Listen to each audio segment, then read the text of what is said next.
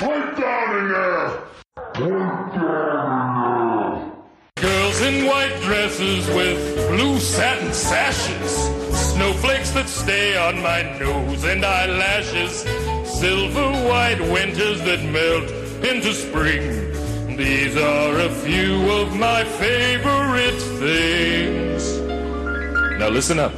Welcome back to the Festivus series, where we cover all of your favorite Christmas movies, including Jingle All the Way, Silent Night, Deadly Night Part 4, Lethal Weapon, and more. Tune in all holiday season to listen to your favorite movies covered on Blood and Black Rum Podcast. Hey guys, welcome back to Blood and Black Rum Podcast. I'm Ryan from Coldsploitation.com, and I'm joined with my happy little elf, Martin, over here. I resent that. Nah, you're not an elf. I resent the happy part. Oh, yeah. No, I get you. You're always miserable. That's your shtick on the show. He's gotta be somebody. That's right. Nobody. I'm always happy-go-lucky. You're sort of more like the, I didn't like it. I'm always like, I find the good in everything. There's just something good about this movie. Even when we did, I don't know, what was one of the worst movies that we've done? Dutch. No! Get out of here. I watch that one every year. One of the worst movies we've done. Not one of the best movies we've done. One of the worst movies we've done. What was one? I don't know. Well, negativity sells. Nobody wants to... No, I'm actually struggling to figure out what the worst movie was that we did. On our show? Yeah. It might be Mako still.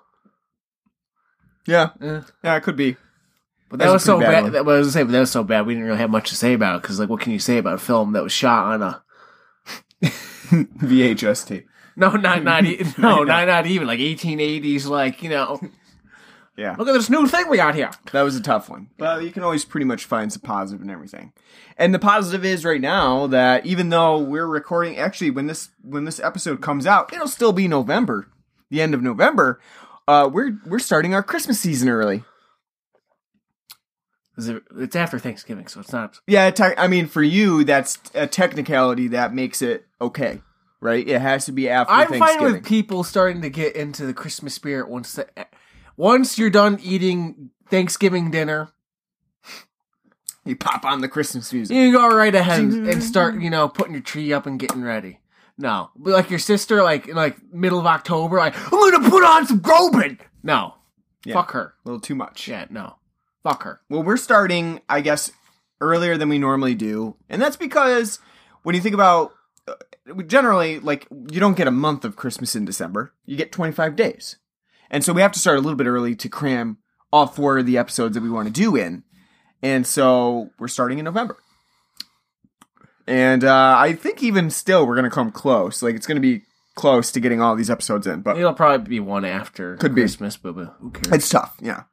And we might save that one for the only marginally Christmas movie. You know what I mean? The one that we're doing, Lethal Weapon. That's only marginally Christmassy. So we might save that till after. I was thinking this movie. What? This isn't a Christmas movie. It's a toy commercial. Oh yeah, yeah. We're for a non-existent toy. We're obviously talking about Jingle All the Way, the basically 90-minute Christmas film about a guy who completely forgets about that he has a kid, for one thing. Well, as last week when we not last week, but 2 weeks ago when we did Dutch, and I called it a very poor man's Planes, Trains, and Automobiles and Home Alone. Jingle All the Way is a very poor man's every fucking mid-90s sitcom about a father trying to win his family back, like Liar, Liar. Mm. And the big one that this one apes from, the Santa Claus. For sure. 2 years after the fact. Santa Claus in 1994, Jingle All the Way in 1996. So, this also has a little Back to the Future in it too, with its musical whimsy and font. Yeah. That Paul, as I told you, Verhoeven's gonna rip that off in a year for Starship Troopers. Yeah. But you're right. This is Jingle All the Way is a movie that, it's set during Christmas time, but it is just like all of those other 90s films of dad's working, He's always working. He's got such an important job. Which again, I'm going to be a Meninist here. I take offense to that. Really, you're pissed off that he's working too much? That he's making that money so that you can afford Christmas gifts. Like, come on. Out of all, like, you can be mad that he's neglectful, but like, again, like with Liar Liar, it makes sense. He's a piece of shit. You know, Jim Carrey's a piece of shit. You know, True. He's not there for his son, but he's a piece of shit. He's cheating on his wife. Yeah. You know, he lies all the time. Okay. Same thing with the Santa Claus. Tim Allen, he's divorced from his wife. Why? Because she knew he's a piece of shit. Miserable piece of shit. Here, Howard, played by Arnold Schwarzenegger. Again, another great name for Arnold Schwarzenegger. He doesn't even really... he just works hard. That's it. That's it. That's his claim to fame. A trope that's usually assigned to those characters, you know, being neglectful fathers. Okay, fine. But again, it makes sense because in Santa Claus, Tim Allen doesn't really want to spend time with his kid. He doesn't really fucking care. That's true. He's got his work, his job, and he wants to stay away from his ex-wife because he thinks she's a total bitch. Yeah. And he hates Judge Reinhold. And actually, in the Santa Claus as well, he's like at a office Christmas party too. It's not even something like he's working at that point. Yeah. He's like literally just at a extracurricular activity at work. And then in Liar Liar, again, like I said, Jim Carrey's a piece of shit. He cheats on his wife. He sleeps with his boss, lies to his family all the time, blah, blah, blah. But he also is a dedicated, hardworking lawyer. Cheats to get there, but, he is that. Here, Arnold Schwarzenegger, they do have the Christmas party scene, like everyone's partying, but Arnold Schwarzenegger's upstairs in his office working. He's getting that work making done. sales, Yeah, that's right. So his one fault is he's neglectful because he's actually just fucking working. Yeah. Which, that to me is the problem. I don't, again, I was joking about the whole Meninist thing, but again, it's like, could be a little bit more understand, like, when it comes to this, like, it doesn't make as much sense with, like, the Santa Claus and Liar Liar, because, they're not good people to begin with. Here, Arnold Schwarzenegger's one character flaw is he's just at work too much, because they don't dive into, like, what other things is he doing? Is he cheating on his wife, too? Is he, hate his family? That's true. You gotta appreciate the 90s sentiment that, trying to get fathers back home, hang out with their sons and daughters, just really trying to make those men a little bit better, well-rounded people. Now, I don't know, have we progressed from that, from the 90s of trying to make, dads understand the error of their ways and come back home, or have we just we don't care anymore? We moved on from that? Well, all I know is my mom worked 2 fucking jobs, and my dad worked all the time too, so. I feel like it was mainly my older sister watching us, and, I feel like we've moved on from these types of movies too, because the dads in these are not, like, super relatable. In Santa Claus, obviously he's got a really good job. In Jingle All the Way, really great job. Yeah, now we have sort of like working class people, like if you think about the TV show The Middle, of people who are really working class and just struggling to get by. We don't generally have these movies now where, like, people are, like, super well off, and it's hard for the average movie-going person to relate to, like, somebody like, yeah, I just make so much money, but I gotta work all the time. Like, that's not as relatable as, a more middle-class But Arnold job. Schwarzenegger drives a GMC SUV, okay? GMC. He's driving a Jimmy. He's not driving a Range Rover. He's driving a Jimmy, even though he's got his nice OJ brown leather gloves on. He's got those gloves on. He's got a nice silky scarf on. And, nice, nice. That's why I laughed when Sinbad had the audacity to call him a working man. Well, you know what? He is a working man, but we don't know his background in Jingle All the Way, but this is, again, an Austrian man who has made his way to the American dream. And we can't judge him for that. In Jingle All the Way, we don't know the context of how he grew up and became this person who sells, what does he sell? Like clothes? Is it clothing line? Something like that? Movie doesn't really spend that much time on it. Just shows him taking phone calls and making tons of sales, And because he's telling them all, you're my number one customer. He even says that to his wife. I think they're like a clothing brand, or maybe he's a dry cleaner, like runs a dry cleaning business. I don't know. But he does something with clothes, I think. And yeah, I just feel like, in Jingle All the Way, again, watching now, Howard and his family are a little difficult to relate to. They live in this fucking Wonderland cul-de-sac of single moms and dads. And Phil Hartman, who in my world still lives in that cul-de-sac in Jingle All the Way, and is not unfortunately deceased. You know, if he didn't die, because that, as you said, that cul-de-sac looks very awfully familiar to the one with Christmas with the Cranks. It does. It's very familiar. He might, instead of Dan Aykroyd playing that role, that could, yeah. just imagine that being Phil Hartman. Yeah, that's a good point. I mean, the only one downside would be is like the best part of Christmas with the Cranks is when Dan Aykroyd's going full blown Canadian, going free Frosty, free, Yeah. Well, Phil Hartman can do that in his own way, like in Jingle All the Way, where he has that. No, but he has a very one of Phil Hartman's great qualities is his very distinct voice and like how just like hello there, very suave, it comes off as. But like I said, one of the best parts of Jingle All the Way, I mean not Jingle All the Way, Christmas with the Cranks is when Mr. Canada himself, whose accent has, been pretty buried over the years, but like in that one scene, like free, his accent's bleeding in, it's true. That just makes it, really hilarious, at least to me. But. All right, let's take a quick break. We'll talk about our beer that we have on the show today. I believe we've had it on the show before, but that's okay. We're gonna cover it again because it's a nice holiday beer for the episode, festive season. And we're talking about, we have the Saranac Big Moose Winter Ale on today's show. And I don't know if we covered it like in depth before, because I know it was in a pack and we might have covered some of the other newer beers in the pack besides the Big Moose Winter Ale. Can't really remember. But this is a beer that I think has always stuck out to me as being like kind of questionable as what they call a winter ale. They never used to. Yeah. It used to just be called Big Moose. Because I remember, I do remember talking about, because I remember saying when I first had it, I really liked it. Mm-hmm. It was something, I still do really like this beer. I think actually it's something they could do all year round, like a more, because it does have the in-between quality of a pale ale and an IPA, kind of a little bit hovering towards like an ESB, even though as much as we both like ESBs in their own right are kind of a weird topic, because technically pale ales and IPAs are ESBs. It all, it all depends on who you're talking to on what they are. But anywho, in the sense that we kind of define an ESB as, like, this kind of fits the mold because it's hoppier than a pale ale, but got more multi-quality to it than an IPA. Mm-hmm. So it's a big, hoppy, well-bodied beer. Mm-hmm. I really like it. I would not consider it a winter beer, though. I'd consider it an all-season beer. Right.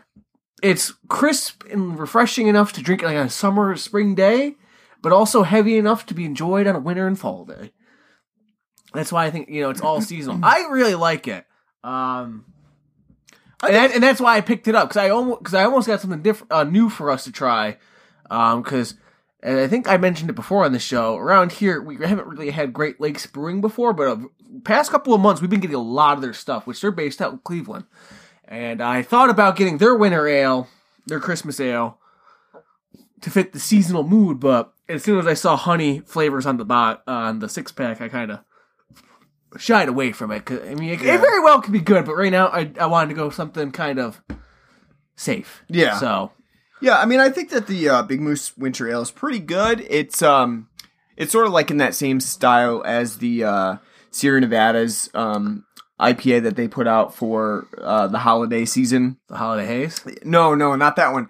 They normally put out the Celebration Ale as well, and that's another IPA. And it's like, I don't tend to think of these beers as like winter style ales, but at the same time, I do appreciate that you can also have a pale ale or an IPA. I can almost see though season. For the West Coast, so the Celebration Ale would be more something like, because they don't get fucking right. Exactly. Yeah, I do understand that. Thinking in terms of like winter in different areas, that makes more sense.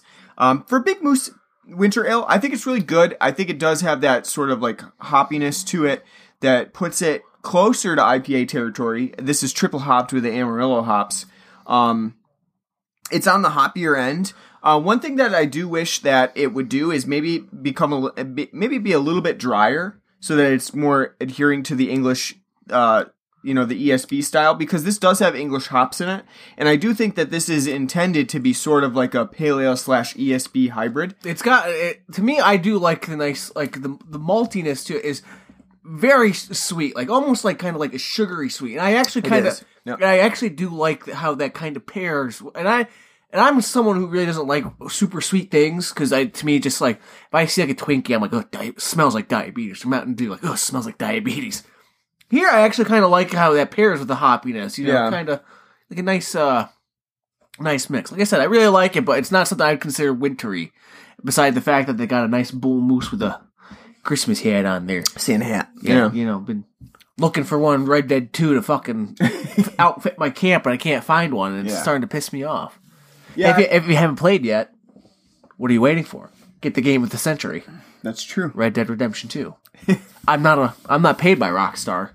I'm just a big fan. Yeah, so for Saranac's Big Moose, check it out if you have it around in your area.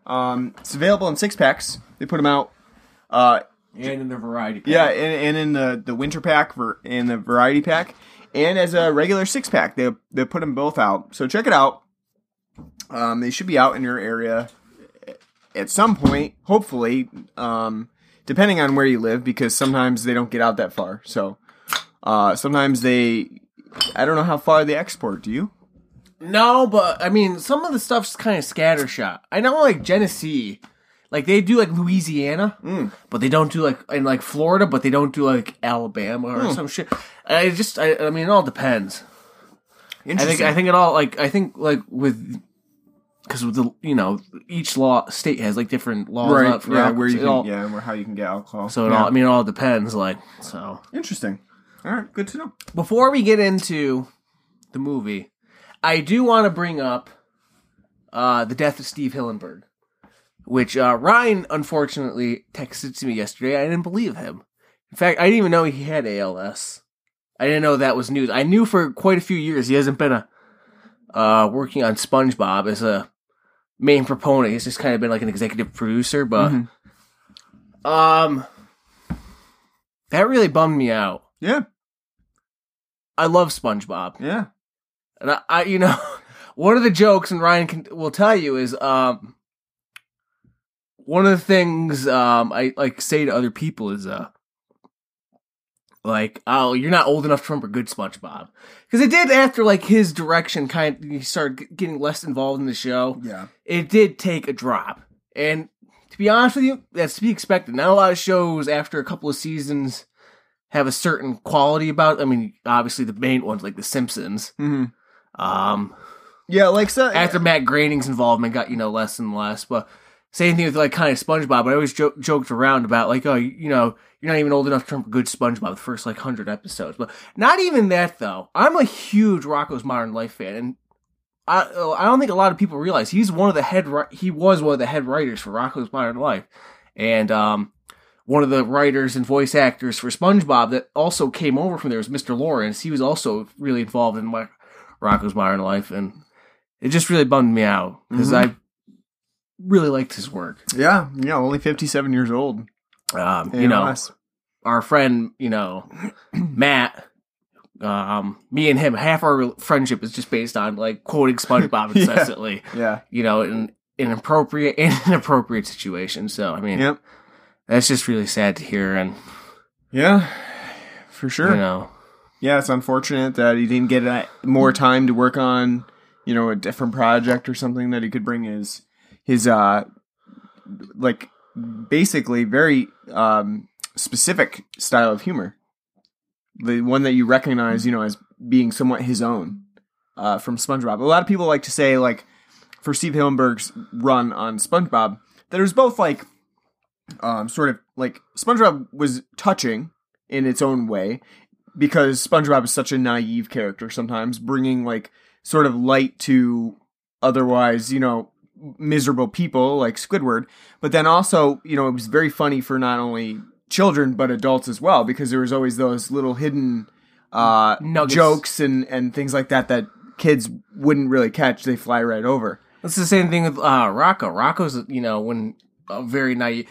I would say the difference between the two shows is Rocko's more surrealist, has that 90s cartoon style of being really surreal with its humor and surreal art style, but Rocko has that same naivete, that's right. That SpongeBob has, and a lot of the characters, and voice actors, again, like a lot of the same people that worked on excuse me again, Rocco also worked on, SpongeBob, Right. Tom Kenny voiced Heifer. He voices, SpongeBob. Mr. Lawrence voiced Filbert. He was also the voice of Plankton on SpongeBob, so. Yeah, very sad news.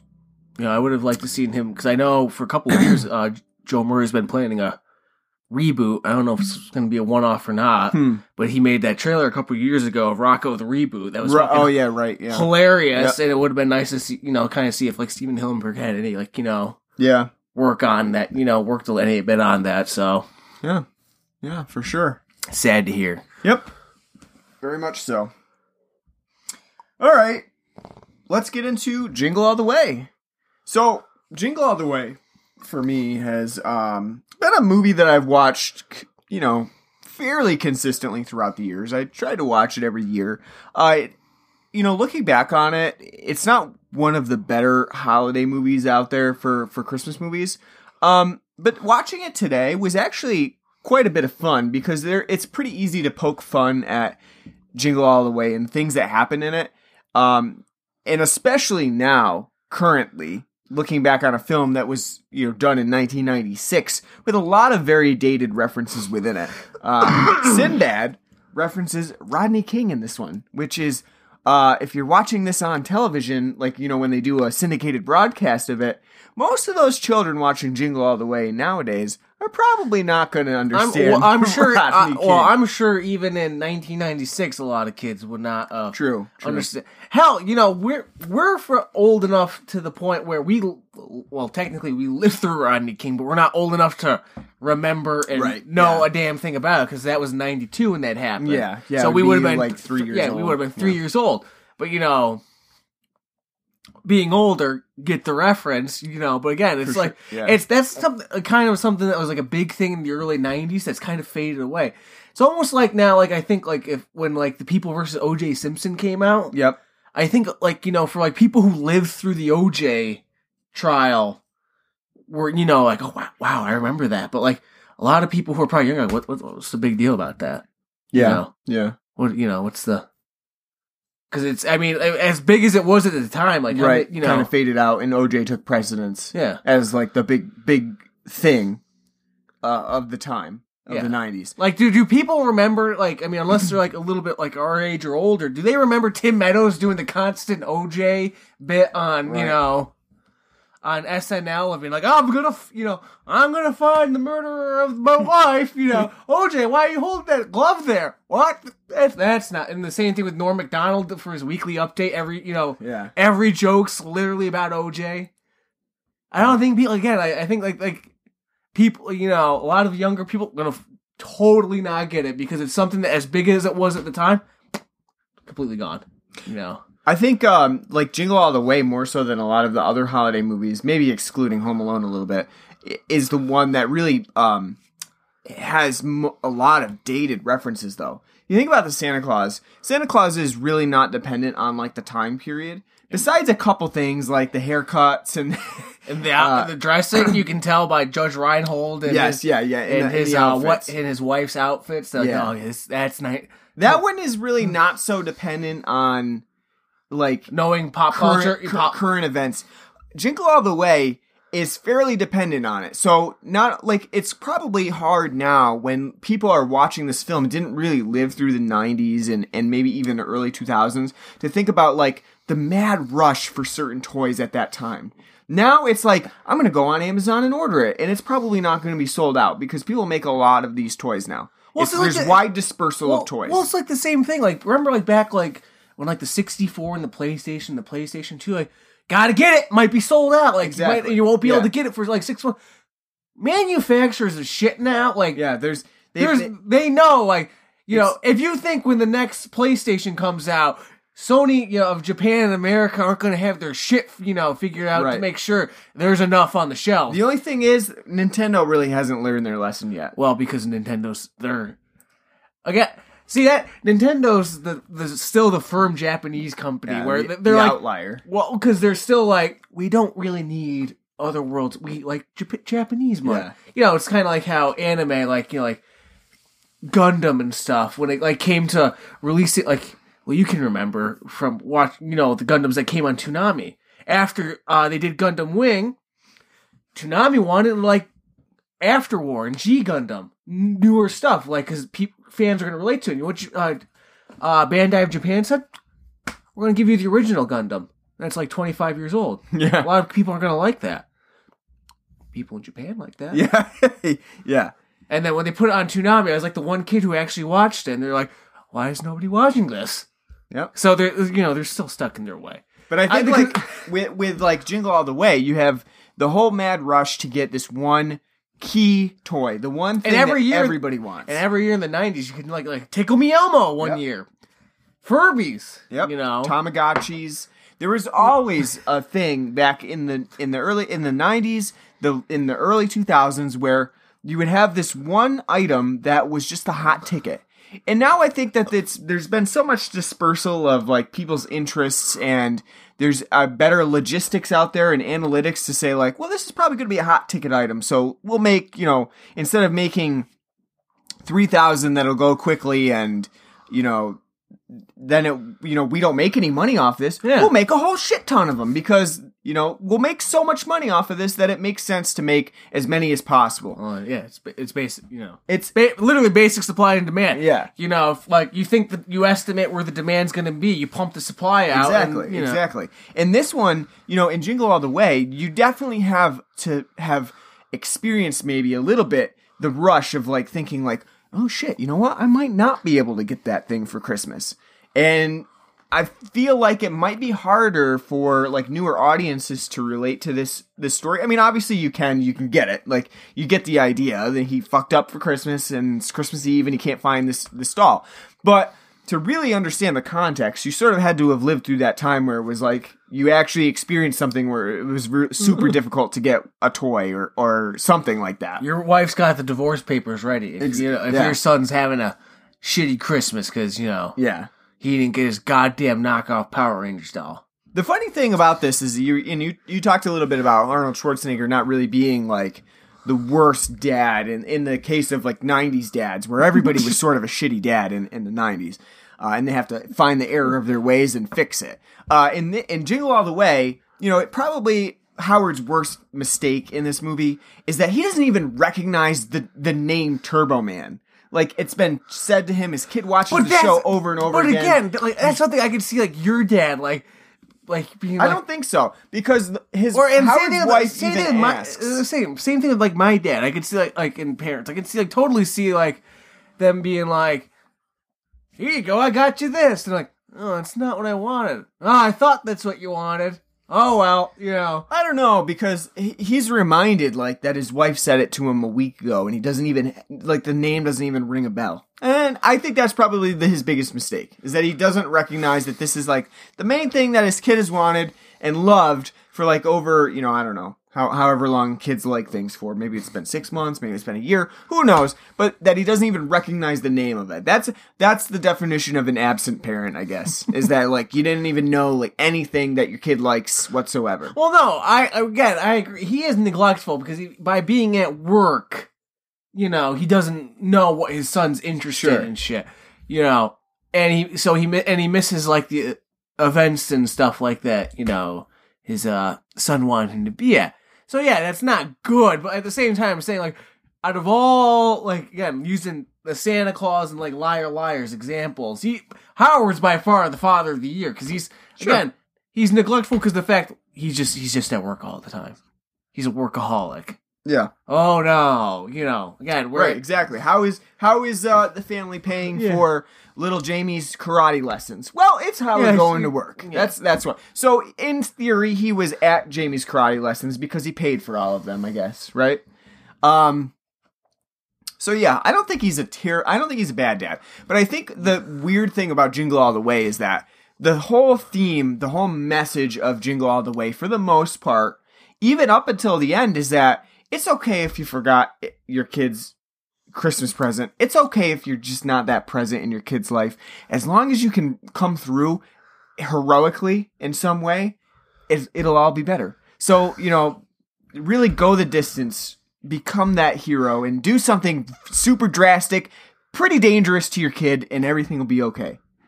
Jingle All the Way doesn't have a great message at the end of its film. Like, everything Because he forgets his wife's present, too. well, everything is forgiven with what Howard has done. And he really hasn't made much in the way of, like, trying to change that. We don't see, like, him saying, like, okay, you know what?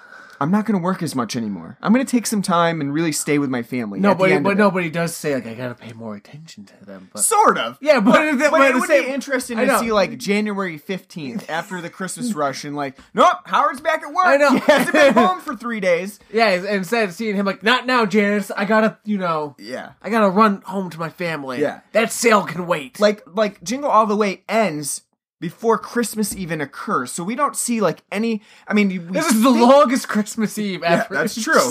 We think that Howard's changed, and the theme is basically like, you know what? Howard committed some crimes. There was a fake bomb threat called in. He routinely harassed a police officer. And assaulted people. And assaulted a mailman. Opened up mail assaulted a radio host. Assaulted... federal greeters at a toy store, committed a federal crime by opening somebody else's mail. He's done a whole bunch of shit, but you know what? Because he was played a character in a parade, a Christmas parade, and he ended up saving the day by getting a Turbo Man and proving that he could do that. It's all good. And his wife saw him in spandex, and so she was just, forgot everything else. Oh, Howard! Oh! Yeah. She forgot everything else. And also, she has to compare Howard now to Phil Hartman, the nice guy. So he looks a lot better in her eyes now. Not so nice, though. Exactly. No, that's the term, the nice guy in quotation marks. The guy who's doing everything basically just to get in people's pants. Yeah, the internet guy. Yeah. I don't understand why, girls don't like me. I'm nice. I'm the nice guy. I made cookies. Yep. But, Apparently he's doing well, though. That's true. Apparently he is. Or is he just giving them, is he just blue flapping all these women, Just... He's not interested in any of those people. He wants to marry one. Yeah, that's right. He's going big game hunting, He's only interested in Liz. But C-rate Jennifer Aniston. It's true. 50. I don't know who Rita Wilson. She doesn't ring a bell to me. I don't know that I've seen her in much else. But like I said, the theme of Jingle All the Way is just really kind of awkward because most Christmas movies, there's like this. If you think about like Home Alone being one of the, it's somewhat sappy, but it has a really good. It does have a really good ending to the film in that be nice to the old man with a shovel. Well, yeah, that's true. But also, just accept the people that are in your life and, be good to them because that's really all you have. In Jingle All the Way, it's like, everything's going to be okay because consumerism. You know what? It's Christmas and the kid had to have the expensive great doll, so we got him the great doll and everything's good. You know what would have been better is if Howard completely failed and, you know what, Jamie was like, you know what, Dad, because you tried. He's such an ungrateful little shit, though. That is true. Jamie is the worst kid. And granted, as a 7-year-old is, or whatever, however the fuck old he is, 7-year-old isn't an ungrateful little shit.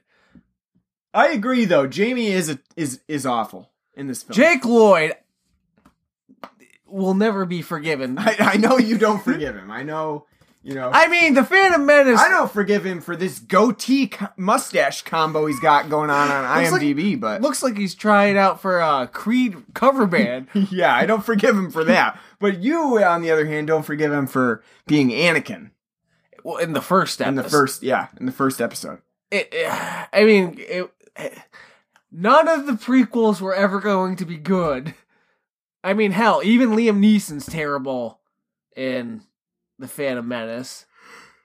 But, True. It's just, again, like, you can see how terrible is it. Really, Dad? Yeah. What do I want? I want the Turbo Man with the full action figure and the non-sold. Stop. No, stop. Yeah, Jake Lloyd's pretty bad in this film. He's really not good. And that is why you did not get the Sixth Sense role. Did you try out for it? I don't fucking know. But you know what? I could. But like, and then when you put Jake Lloyd and Arnold Schwarzenegger together, it's a terrible combo. It's horrible. Arnold doesn't know how to talk to kids, even though he was in Kindergarten Cop. Well, he couldn't. Jake Lloyd is awful. Couldn't talk to kids in that either. It's true. It's true.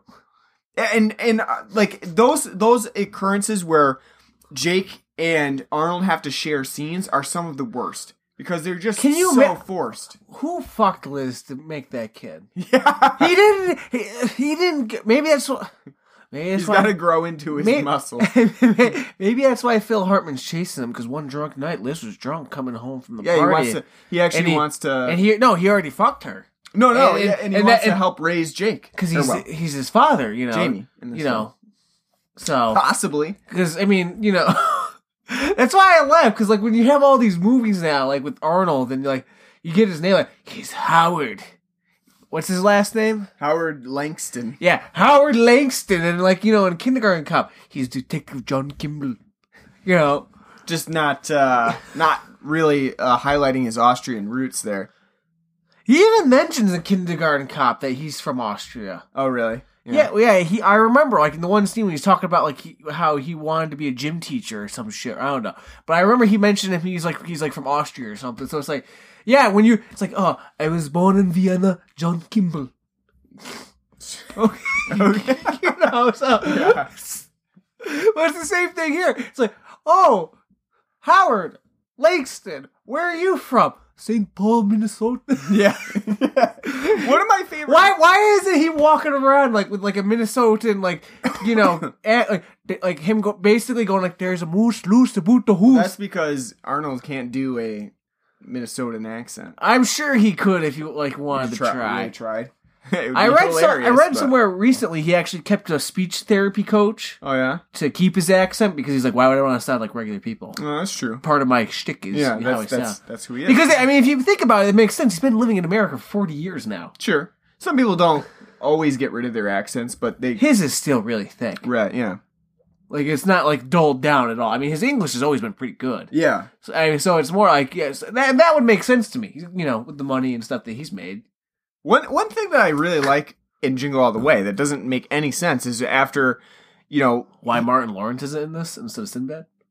No, but why, like, no one recognizes that Turbo Man is Arnold Schwarzenegger in this film? Because they're stupid. Yeah, exactly. Like, literally, his wife, Liz, is standing right in front of him. Who's this big hulking Austrian man going, Jamie! Jamie! I don't understand. Was that scripted? How did he know? It's so funny because... Didn't you love the cop too when like Jamie is running away and she's like running around, Jamie! And the cop's like, oh, don't worry, ma'am. It's great. It's part of the script. That's part of the show, don't you know? Yeah, that one is the one person who has the Minnesotan accent in it. No one else does. Yeah, nice and thick. Yeah. Billy Bob Thornton used that for his inspiration for Fargo. It's true. One thing that we don't, that I would say like actually makes this film work a little bit better is that at least it's entertaining. There's like so much shit going on in this film. It's, you have... It's not well thought out, but as you said, this Christmas Eve fucking lasts forever. This is like an entire day's worth of Christmas Eve that happens in like 6 hours. And it doesn't make sense. Because again, like the first time he's at the store doesn't open until 9 o'clock. Yeah. Which again, sign of the 90s. Store opening up at fucking... Christmas Eve at 9 o'clock. 9 o'clock. Yeah. Fucking ridiculous. No way. And then, again, who the hell has a Christmas parade on Christmas Eve? Terrible idea. Now everybody's out, and we don't know, like, what time could the Christmas parade have possibly happened? Because there's still daylight. Exactly. And at the time, around here, the sun sets at like 2 o'clock then. So it's like... The timeline's all fucked up. If Howard couldn't have gotten into the mall until 9 o'clock, and then he goes... to like a bunch of... Because we have that nice noir style, like... Toys, like sign montage. And all they need is like, like a nice little Casablanca, like trumpet playing. Yeah. Out of all the toy stores, He was like, I was looking for the Turbo Man doll, but I couldn't find one. Yeah. Then I saw her. Across the room. But, so it's like in 5 hours he hit like every fucking toy store in St. Paul and Minneapolis He went to the Mall of America and couldn't He fucking couldn't find the doll. The Mall of America. If you can't find the doll in the Mall of America, Was this movie produced by the Mall of America? I don't know. But yeah, you're right. Like the Mall of America is like it's the fucking largest mall. That's why it's called the Mall of America. First of all, what are we supposed to assume that he first got a parking spot? Because that could be like an entire day in itself at the Mall of America, just finding a parking spot. But then traipsed around the biggest mall.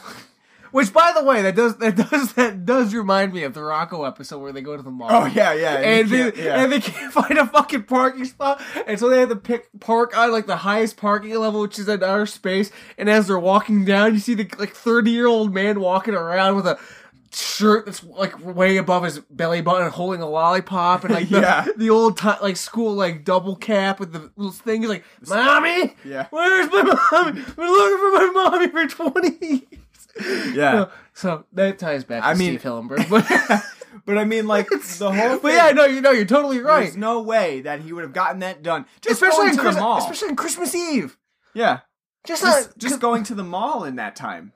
Not gonna happen. Well, it's the same thing with Phil Hartman in the fucking parade. Like, just driving down Main Street, finding that parking spot, Yeah. with no trouble at all. The film never really seems to understand, like, okay, so they live in the suburbs of a somewhat major city. I'm assuming, I've never been to the Mall of America. I'm assuming it's in the city. I think it's probably in a big city. It would make sense, right? You can't have the fucking largest mall. Is it in Minneapolis or St. Paul? I'm not sure. I'll look it up right now. It is in Bloomington, Minnesota. So probably right outside of Minnesota, Minneapolis. It's got to be pretty big, right? And so you have, like, this. The film never really seems to understand, like, this is a fucking Macy's Day Parade style, like, with floats. They got Sonic the Hedgehog. They got police officers jumping on trampolines. I was say in his prime, too. They got Sonic the Hedgehog right after that lock-on technology for Sonic and Knuckles and Sonic 3 to combine together into one majestic, beautiful game. They got Crayola crayons in They got parade. the Tick. Yeah, the Tick is there, yeah.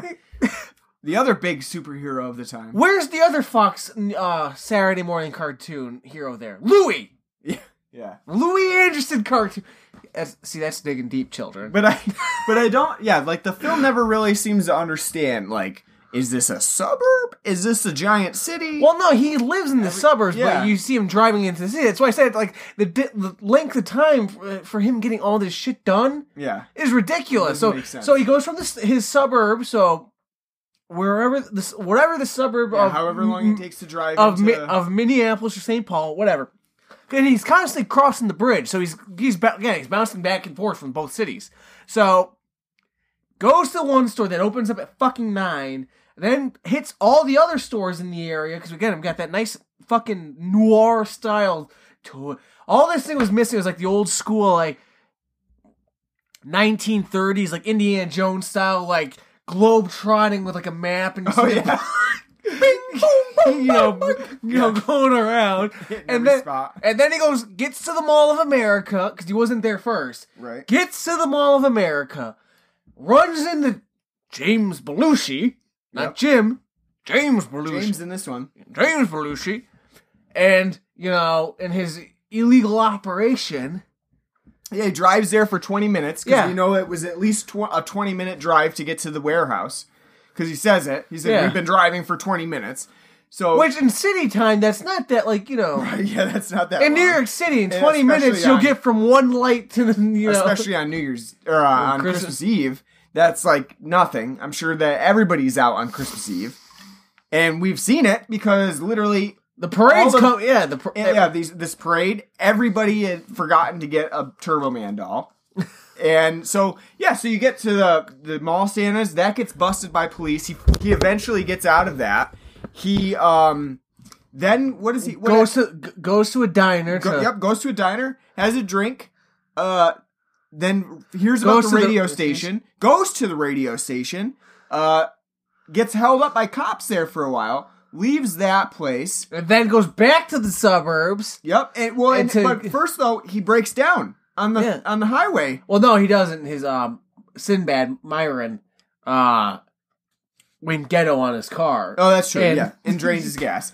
And and like put it on like blocks and shit. Like he like and he did like the whole 9 yards and but he does run out of gas too. When does that happen? That's before this. Oh, okay, so he ran out of gas as well. So he had to And that's right. He had to push his car manually from the bridge to a diner. So how long could that possibly have taken? Yeah, no, the whole thing doesn't make sense. I mean, Arnold's strong, but This is the longest day that has ever occurred on Earth. the Earth's rotation it stopped for Howard. Yeah. ceased at 11 a.m. and just There's no way. made several calls to home. You know what did help though with the Earth stopping on its axis is helping Phil Hartman get in good with Liz. He got to make cookies. He got to deal with the boys. Tell him to pipe down in there like we got in the opening of the episode. He got to make hot eggnog. Non-alcoholic. Yeah. See, Which is funny because Yeah. who would automatically assume maybe that's back then everyone just drank like who can drink this thick viscous egg yolk on their own without some booze in it yeah, that's true. I never really think of eggnog being alcoholic. I guess maybe that's just because it's not really a thing that we've done in my family, but I know it's a thing like mix Yeah, it people like, do it. with, like what is it like rum or whiskey. But I've never done it. Like, I practically just always have it as its own straight eggnog, and light eggnog at that, because regular eggnog's like too much like a milkshake. It's way too thick. I know I'm getting older because the more I used to not care for eggnog, but while working at Stewart's every year, I like it. Yep. I mean, I really like light eggnog, and actually this year at Stewart's they have eggnog flavored ice cream. Oh, very nice. Yeah. Very nice. I like the light eggnog. I like when it gets stuck in my mustache. It reminds me of Christmas movies. Oh, it's a little eggnog in there. But no. So the day has been good to Howard or to Phil Hartman's character because he gets to hang out all day with Liz and do his little Forcefully. That's true. He's just over there. He's just like kind of like, what are you doing here? You're like, oh. Yeah. He's got it like in this neighborhood. He's got to be over there all the time. Is he like a stay-at-home dad? Is that what he does? Not in that house. Not in that house. Unless it's his wife paying alimony. But I'm just wondering, ex-wife. what he does because he's had the opportunity to fucking go to every women's house in there and fix their pipes, fix their... instead of Tim Allen, it should have been Phil Hartman as Tim the Two-Man Taylor. Yeah, he's the handyman around the house. Oh, he's the very neighborhood. Oh, very handy. Very handy. Very handy. That's my favorite, though, because Phil Hartman does do that very well as, like, the suave, sort of, also goofy neighborhood guy. He reminds me of if, like... Ned Flanders was just a little bit... a person? Yeah, and maybe a little bit less, like, Christian on the exaggerated side for, like, what Ned Flanders is. Basically, Ted is Ned, but just toned down a bit. I would say it amped up because Ned Flanders is, nice and Christian-y. Well, I would say sexed up for Ted. Yeah. For Ned, like, because Ned is sort of like a caricature of, like, your neighborhood, your too friendly neighborhood guy who happens to be super Christian. And Ted doesn't have sort of like the nerdier aspects that like Flanders has, but he also he's is nerdy. He is. He's nerdy, sure. but I think for the 90s that comes across as like normal, like just dad chic. Like dad. Yeah, it's like sort of like what we have now is like the dad bod stuff that's in things like that. Like those women were fawning. Yeah. Thanks, Ted, for coming over to fix my life. Yeah. Like I am wondering if those women were married. They were like, at the lonely. And, they're married. So it's a South Park episode where they're like, had so I don't want to go down that road. That's what I said. Where Fred Gwynn's basically going like, back in my day, we used to have a milkman. And the man and sometimes the milkman will go and fuck your wife. And the man had to decide, did he want the milkman to come around and fuck his wife? And have easy access to the milk? Well, be a man and stand up for it and take him out. Well, that's what I mean. I don't want to go down that route. This community, this rich person community, seems like it's pretty kinky. Seems like a good place There's to be. I think the wealthier you get, the more kind of Like, open to that lifestyle you are? because the people are just bored. Like, Yeah. you know, I've got everything. What You know. What else can I do? I think that must be. I'm thinking Ted is like independently wealthy, and he's just like staying at home and taking care of Yeah, his son then Hey. like making his rounds around the cul-de-sac, just hit. hit every I place. You know, I'll fix your light, and then he fixes his light, and then puts it in their pooper. Because honestly, Ted's house is magical, right? I mean, it's super decorated. He got His interior decoration's not good though. Yeah, well, you never know about. Some people just aren't very good at interior decorating. He looks like a man that would have the flair for it. But the Christmas decorations look good, and he even got his own fucking independent wrapping paper for the Turbo Man. It's Turbo Man wrapping paper that houses the Turbo Man. Got a fucking reindeer. Yeah, he got a reindeer somehow, and then he did Howard's lights too. So this Now, man how would you feel if you came home one day, like say you had to go to work, but Sarah Sure. had to stay at home, Okay. and you got home and you saw that I was here, Okay.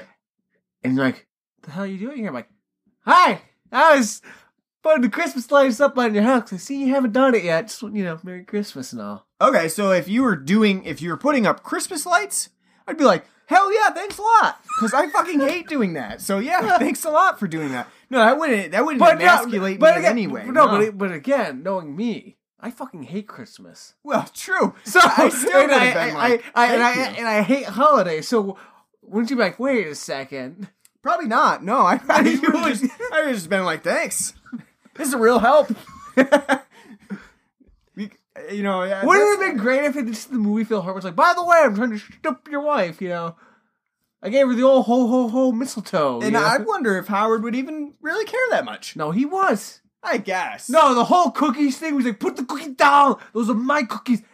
That's a metaphor. I think Howard is more about conquest, though. Conquest to get the Is that doll. is that a Conan reference? No, I mean, it's just, in general, the whole movie is not really, like, even the tow truck driver recognizes, like, this guy has no emotions. When he's giving As you said, I think he's a psychopath. yeah, like, the tow truck driver recognizes when he's giving, like, rehearsing his speech that he's gonna give to his wife about why he didn't get the doll and why he really fucked up, like, literally everything, the car broke down, all of that shit. He has no emotion, and tow truck driver's like, give more emotion. You need more emotion. And, like, he really doesn't care. What he cares about is winning, because he didn't get the doll, so he cares about winning over Myron. He cares about, like, just winning back his wife because it's winning, and all the selfish reasons, like, those are my cookies, I need to put the star on the tree. He doesn't actually care about the emotions that go along with them. Of course, and that's his pussy. He's a man. Exactly. He's a Like, man. That's it. That's all he cares about. It's really not so much about, like, the whole love aspect. I of mean, it. to be honest with you, I'm a really competitive person too. So I mean, like, that'd be a very driving force for me too. Like, No, I know. Like, oh, don't you want to try? I'm like, no, I want to fucking win. No, I understand. I understand where he's coming from, but it, like, the film You should. doesn't- I was saying you should too. You get pissed off I do. bowling and punch the but goddamn. the film doesn't really make it seem like he, like, cares about anything else besides those aspects of his life, like being selfish, winning, and that's it. So who cares? Liz doesn't either. True. At the end, when he's like, I did it for you, Jamie. when she dipshitly realizes that Turbo Man is Howard, she's like, oh, Howard. Like, And apparently you said there's a few frames where she's grabbing his ass. yeah, when the cop comes up and is like, good job, son. And like you see Jake Lloyd standing there, you can see in the background like Turbo Man's ass, and like her hands like slowly going like, what? Oh, I didn't even catch that, but that's funny. And then, at the end too, it's not really about like, oh, Howard, you really came through today. He ruined that great night of like, tantric sex pussy pounding by, when she's like, oh, after all that you did for me, like she's ready to go for the whole night. Like Chris,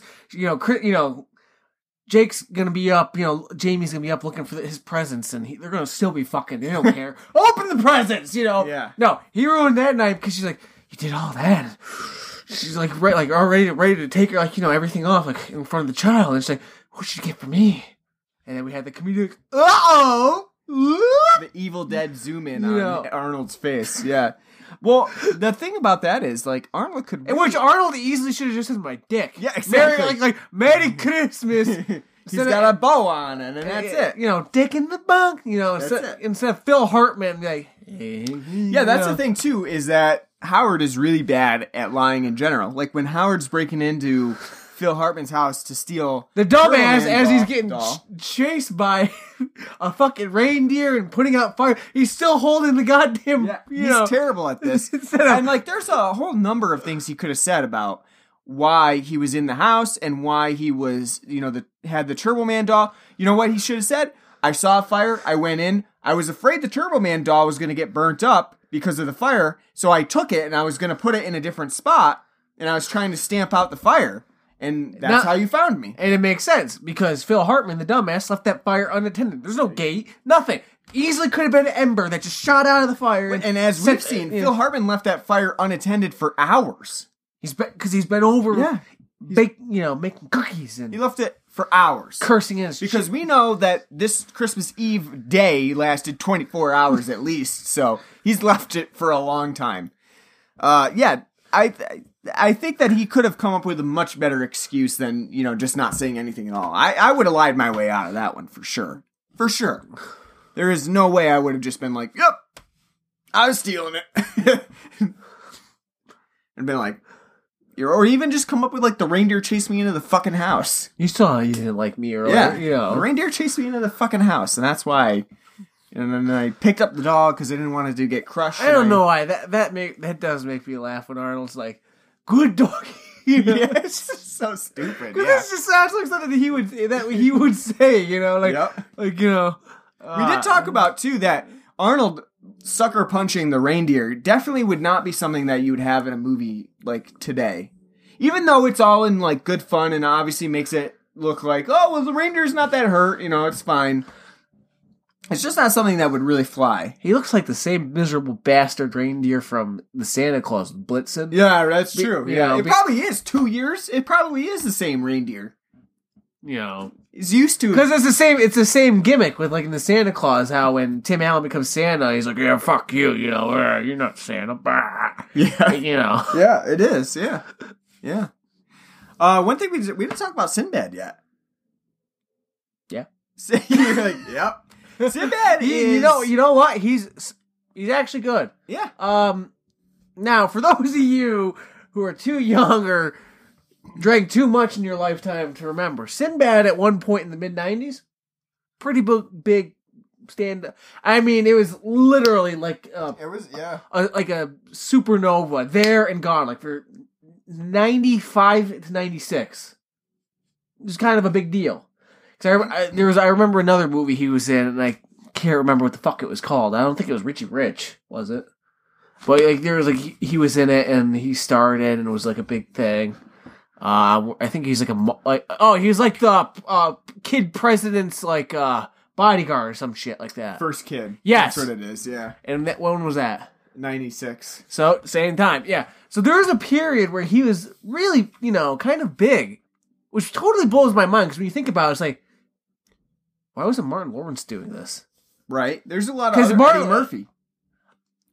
Well, I mean, especially at the time, though. Like, Martin Lawrence was huge. Stand-up comedy. Had his own TV show, Martin. That was hugely popular. I don't really remember Sinbad, I don't remember his stand-up ever.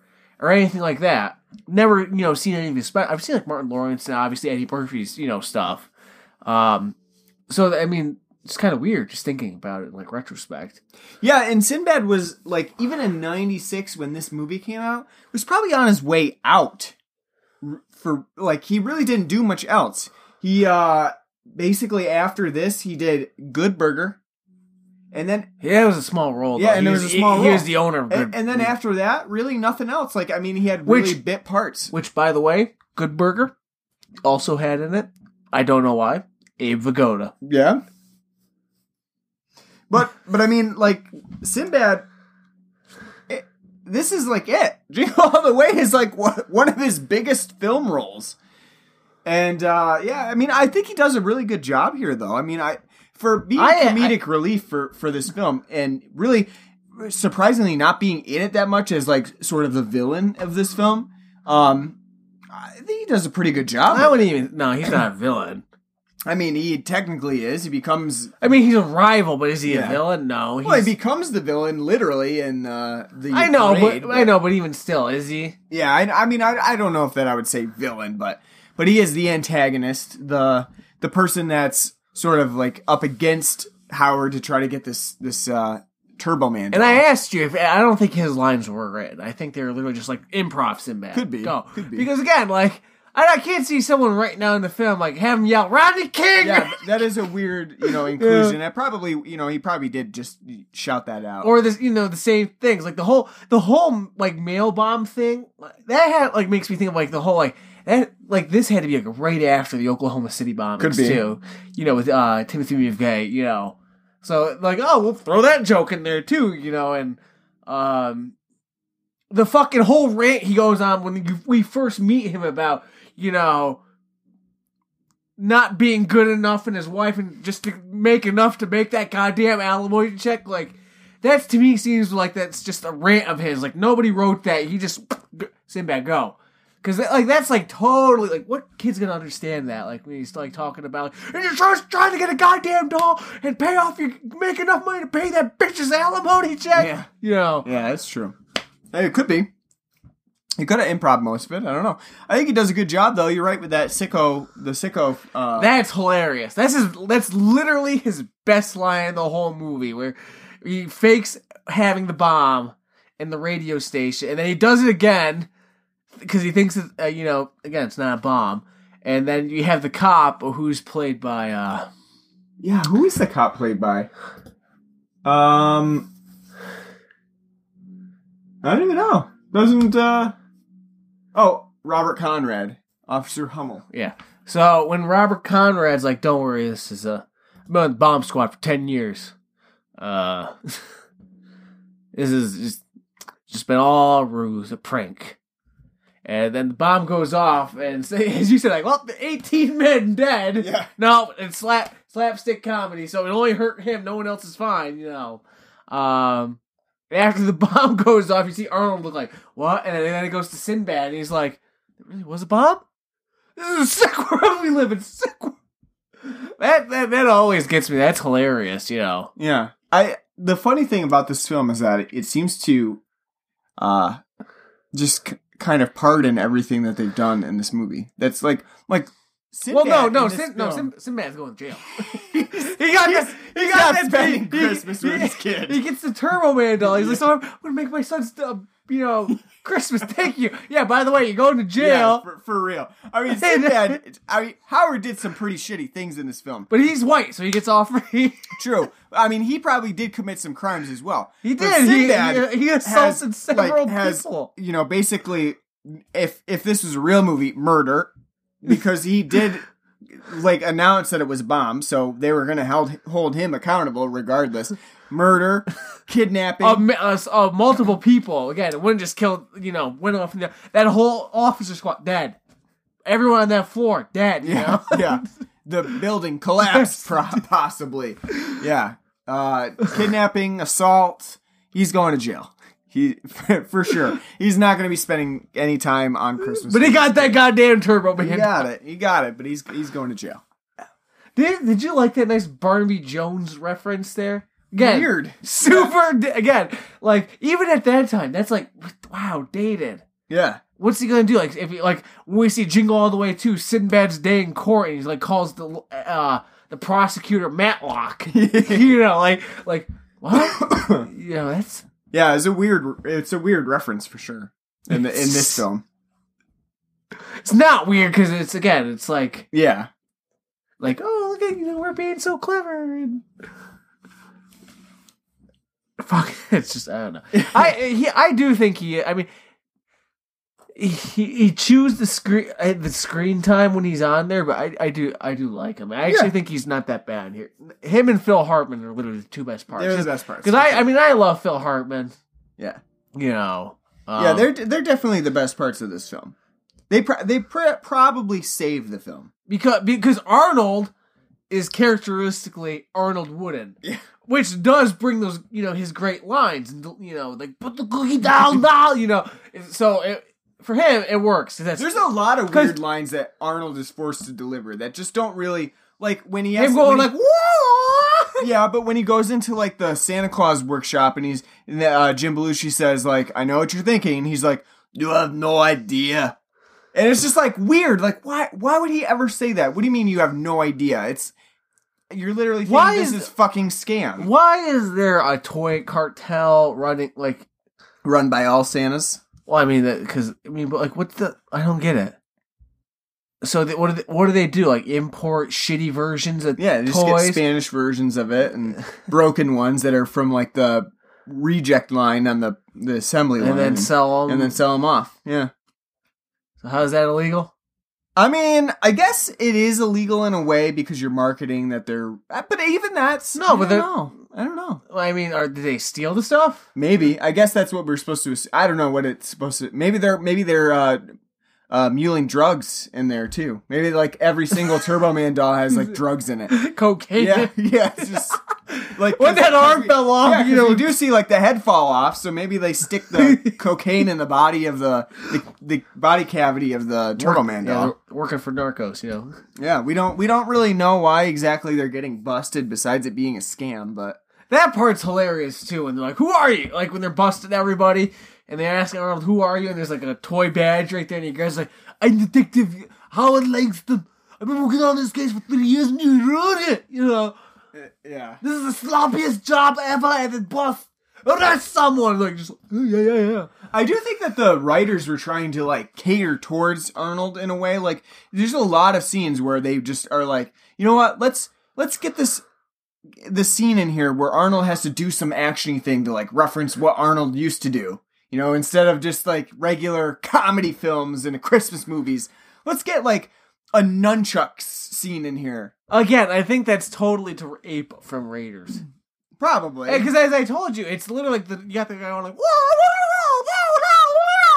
and then Arnold just grabs the fucking candy cane, like, fuck you, and hits him. It's literally the same thing from Raiders when the guy's doing the sword flips and shit, and Harrison Ford's like, fuck this, and just shoots the guy. It's the same thing. It's just weird that, like, they continually add different scenes that would be, like, straight out of like a serious Arnold movie in the late 80s. Well, they weren't serious. Well, no. Are you telling me Predator's is serious? No, it's not. I mean, sort of, in a way. It's sort of serious. I mean, somewhat meant to be serious. Okay, because when Jesse Ventura, like, you're bleeding. Got no time to bleed. Yeah. I mean, I would say it's still, though, that's just the late 80s action movie way of being super cheesy. And in some ways meant to be serious. Okay, so Predator doesn't really work because it's, kind of a... Yeah. It works on its own. No, like Commando, you'd be, right. Or, yeah, for sure. But I mean... I don't think it's done, like, for the sake of, like, action, because, I mean, it's just... Or like callbacks. I think it's just more done for slapstick. That's why what's the whole point of bringing Paul White, the Giant at the time of WCW, who later is now known as the Big Show in WWF? What other reason is him to be there than to have Arnold get his ass kicked by him real quick, and also to promote WCW? True. Which was promotion there, yeah. big time. So I mean, and then to have, like, again, slapstick humor, because a lot of this humor is based in slapstick. Yeah. That whole fucking parade is where, like, this movie goes off the rails in the slapstick department when it becomes a Wile E. Coyote Roadrunner cartoon. Yeah, when, like, with the nitrous... Howard flies right into the wall. And then the flag, and he's like, Yeah. Yeah, for the most part, otherwise, the film is, somewhat grounded. And then it just goes off. Yeah. But... I don't know. That's pretty much all I've got. How about you? You got anything else to talk about? I think we pretty much covered most of it. I just want to go a little bit more in depth on Jake Lloyd. Okay. All right. Fucking terrible. If he was my son, I would ship him off to, like, Somalia. Wow. Have the pirate, Somalian pirate, like, here you go. You got yourself a nice, Me and Liz are going to work on something new. Something beautiful. Oh, you're saying in movie version, Howard and Liz would ship Jamie off to Somalia. Well, I don't know. It could be so much worse, Jamie. I know.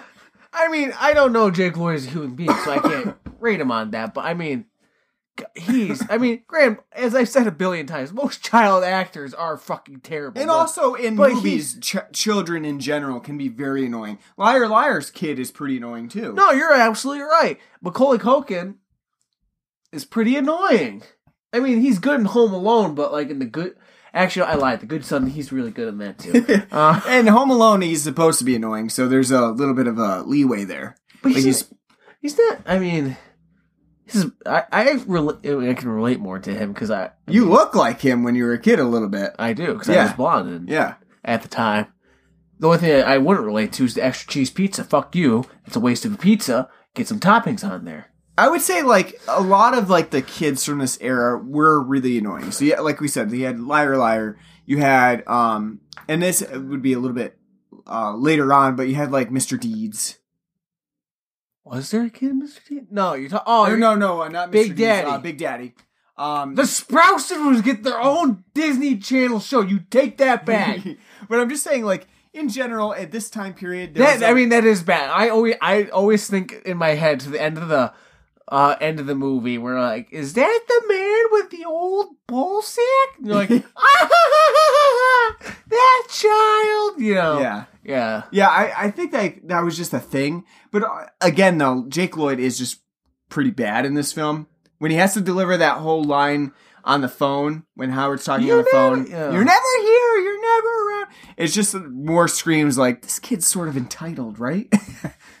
You know what? If I was hard, like, haven't gone to work for a month. Hey, where's the food? Yeah. Oh, you want me around, son? You got me. I have no job. In fact, I can't collect unemployment because I quit my job so the state won't give me money. So you're fucked. You want your cool Turbo Man cereal? Well, too bad. You put too much milk in it anyway. We're getting the bag cereal. Yeah. Yeah, the big old pound bag cereal. The mark of poverty in the 90s. You don't got box cereal. You got the bag cereal. Yeah. I know. Yeah, we mistook it for dog food at first. You don't got Chex. You got crispy hexagons. Yeah. That's what you got. Yeah. You don't know if they're corn, rice, or rot. You just got them. But on a serious note, he put way too much milk in his cereal in this film. I didn't even notice. It's swimming. There's like 5 pieces of cereal swimming in milk. I always hated seeing in movies people who put the milk first and then the cereal.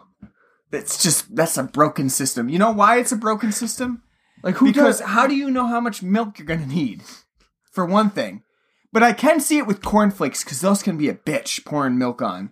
Because they always fling milk everywhere. Well, there's certain cereal. I mean, I don't eat cereal to begin with anymore, but there's like certain cereal that I would never eat. Like cornflakes, Frosted Flakes. They just get soggy and they're ruined. And like it just all becomes a lake of milk. Fruity Pebbles and Cocoa Pebbles and all that won't drink. It just sticks to the fucking side.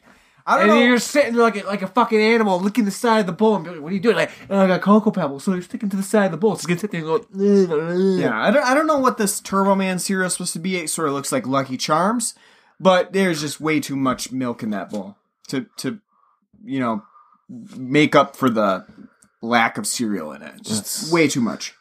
Didn't like that part. So because he put too much milk in his cereal, I don't like Jamie at all as a character in this film.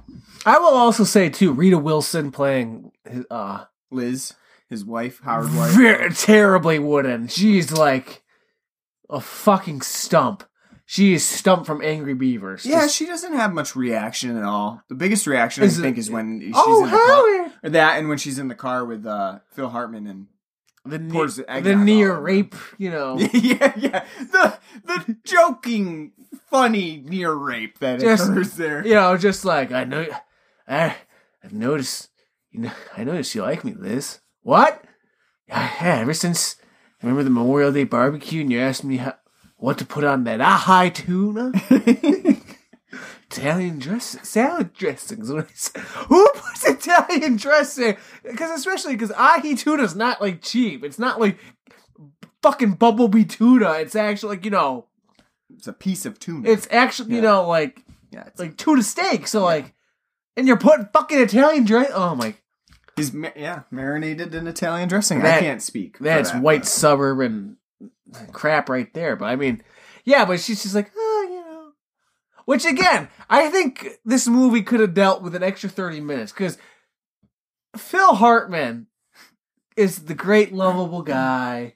But as you said, he's that guy that's like, I'm just nice to fuck the ladies, you know. You know what though? But and we see glimpses of his shady side with him, you know, going full blown rapey on Liz, and then the whole like pipe down, you know, to the kids when he actually burns his hand and he's angry and he doesn't know how to, you know, express that he burned his hand, so he just yells at the fucking kids who are, you know, fighting in the background, which is a normal parent reaction. But I mean, like, so like. Why did his wife get divorced from him? Is that the real, is that the real Phil Hartman? Real Phil Hartman right there. You know, the bastard? Because we do, because his son does say, like, my dad was never like this until he got a divorce. Now he's super awesome, Yeah. you know, doing all this shit, like walking around with a fucking hot silver platter of hot cocoa with fancy marshmallow and cream in the, you know, he's got Jenny's hot cocoa from Santa Claus, just walking around, you know, giving it to everyone, the carolers. 100-year recipe. Yeah. So I want to know the backstory of like I definitely of his darker side of like his like little like porn S&M dungeon he's got. You know? most likely. You Yeah, know? yeah. You know, like I want to be whipped and you know beaten. I definitely can't justify adding 30 minutes to what it is now Jingle All the Way for a 2-hour film. I could see them cutting out maybe some of the like him traveling to different stores, or maybe even like the Santa workshop. Probably could have cut that. It's really not that big of a. But I love hearing the Spanish Turbo Man. that's hilarious. I do like that. That's person. You know, It's fun. I mean, and I mean, I really would like if they cut the whole Jim Belushi part out because he's not. He's fucking annoying as hell. like get rid of the song. the whole thing's annoying. Yeah, yeah. I I think mean, that I one don't. could have Re- been cut. I mean, I really don't like Jim Belushi that much to begin with. Like according to Jim, I'm fond of that film, that TV series. I mean, he's just never really done anything for me. I mean, But I think they could have cut that whole workshop scene, and it really wouldn't have made a difference. Probably would have cut it down a little bit more. no, it wouldn't have to be more manageable, actually. You know, because that again, we talked about like it grounded in realism, except for really that scene. It just goes that in Yeah, the and then parade. the end of it with the parade. But yeah, I think they could have cut that. But all right, let's give Jingle All the Way a rating out of 10 boosters. I was just about to say. Yeah. We're not going to by the Turbo way, Man. by the way, as I mentioned, why not? Because for the guy they have playing Booster is Yeah. doing his Jeff L. Deist. damnedest to do like the Z. No. It's not Jeff L. Deist. Sorry. That's TV Booster. So there's got to be a different booster. Well, in just here. hit Control I'll F. find it.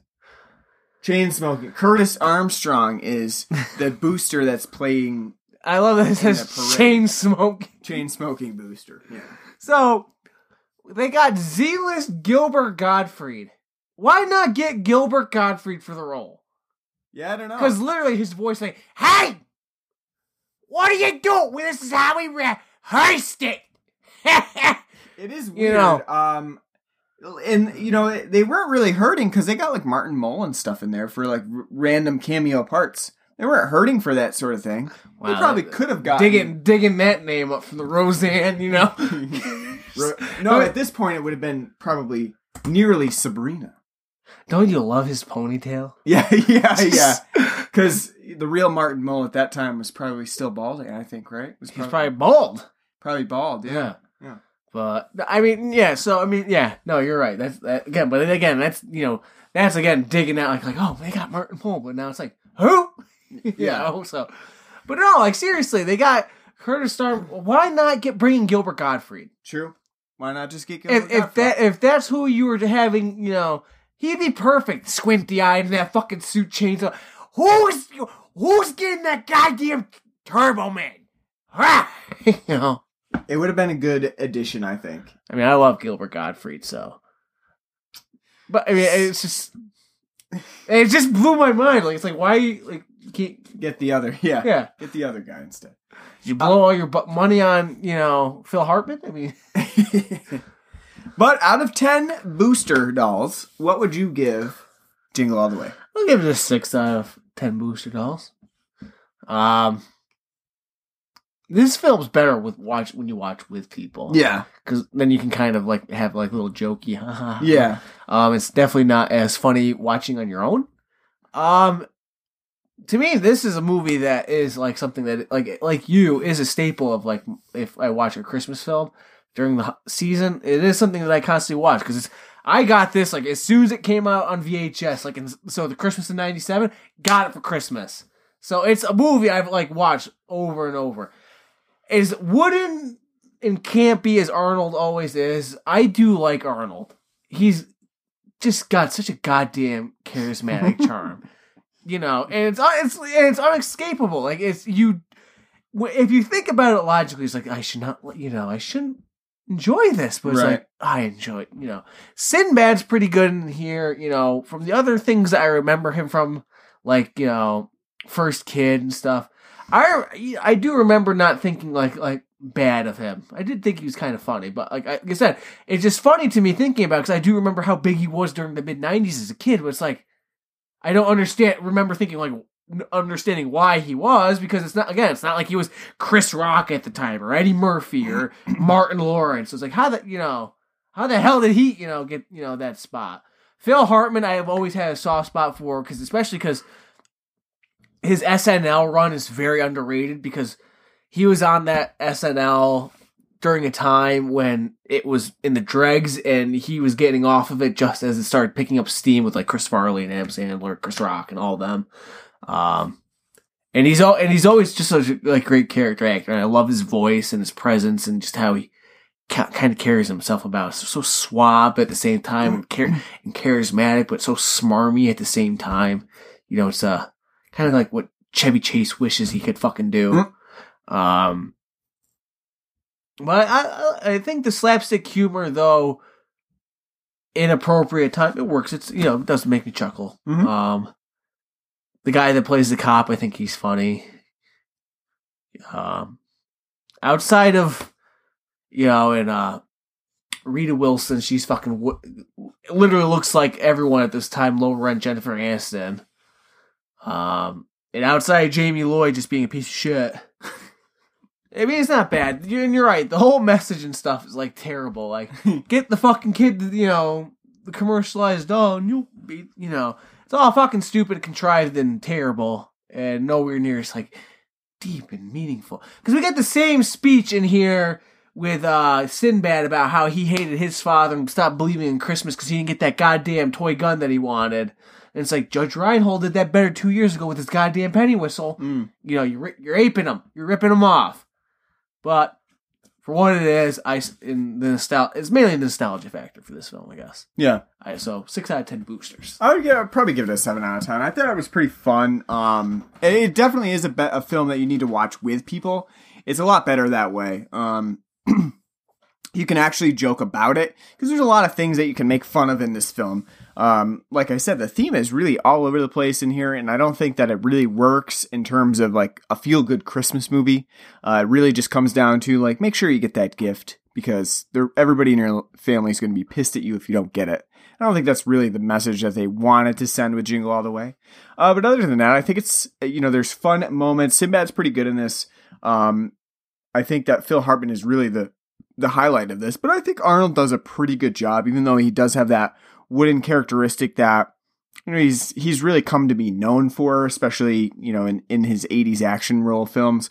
And this is really not that different. I don't know that he's putting in a lot of effort here, but it seems like he's at least having some sort of fun. So I think you can really enjoy Jingle All the Way for that, and it's a fairly good Christmas movie because there's quite a bit of actual Christmas aspects to it.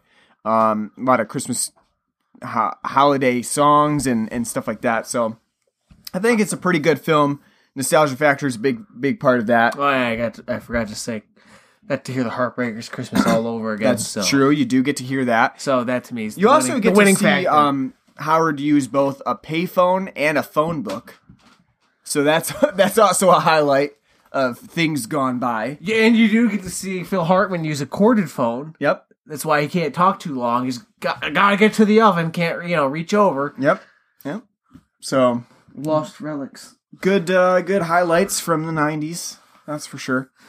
No good sweaters like Judge Reinhold's though. Oh God, no. No, it's definitely missing that. Whatever they aped from the Santa Claus, they missed that. So, all right. So next week, for our Festivus series, we're doing Silent Night, Deadly Night Part 4, right? Sure. I think that's what you said you wanted to do. Makes sense. We'll break up some of the more general Christmas movies with the horror Christmas movies. Silent Night, Deadly Night Part 4 is one that I've never seen. I hadn't made it past Part 2, actually. So last year's Part 3 that we did, which was atrocious, and Part 4 and 5 are ones that I've never actually watched. So all I know is there'll be thunder and lightning. I actually think that Silent Night, Deadly Night Part 4 gets back to the Christmas aspect that was really missing in Silent Night, Deadly Night 3. I can't even remember a goddamn thing from the third one. I can't really either. There's something about a psychologist and woman that's going crazy. I really don't remember much of that I remember Leprechaun-y. It is awful. I remember it being terrible. No, I know that too, but I was thinking about when we were talking about Christmas drinking games to do this year because we're not doing it with the cranks. Yeah. And I put on their Silent Night, Deadly Night Part 1. We should just do Part 2. It's the best of both worlds. That's true. Because it's half. I don't think you get the warm side of the door. No, though, you don't. So it's not in there. No, but I would just That's have tough. that. I would buy a 45 of it. I'll find it somewhere in a 45, and I'll just play that on a loop on a record player the entire time. And well, Silent Night, Deadly Night Part 2 is actually coming out very soon from Scream Factory on Blu-ray. So Garbage Day. Garbage Day. It actually is getting a Ricky little figurine as well. So, all right. So we will be back next week with another episode in the Festivus series. So we hope you'll join us for that. We're on iTunes, Stitcher, Podbean, pretty much anything else that you can get a podcast on. We're on it. Please subscribe to us and leave us a nice review. We're on Facebook at facebook.com/Blood and Black Rum Podcast. We have a Twitter at Blood and Black Rum. We have an email address, bloodandblackrumpodcast@gmail.com. And we also have a Patreon page if you want to donate to us and help us with the cost of our podcasting and hosting. You can find us at bloodandblackrumpodcast.podbean.com. And there's a little Patreon area where you can donate to us. Just $1 a month gets you an episode, all of our episodes early. So keep that in mind and consideration, and we appreciate anything you can donate to us. We'll see you back next week for Silent Night, Deadly Night Part 4, and we hope you have a great holiday season. Take care.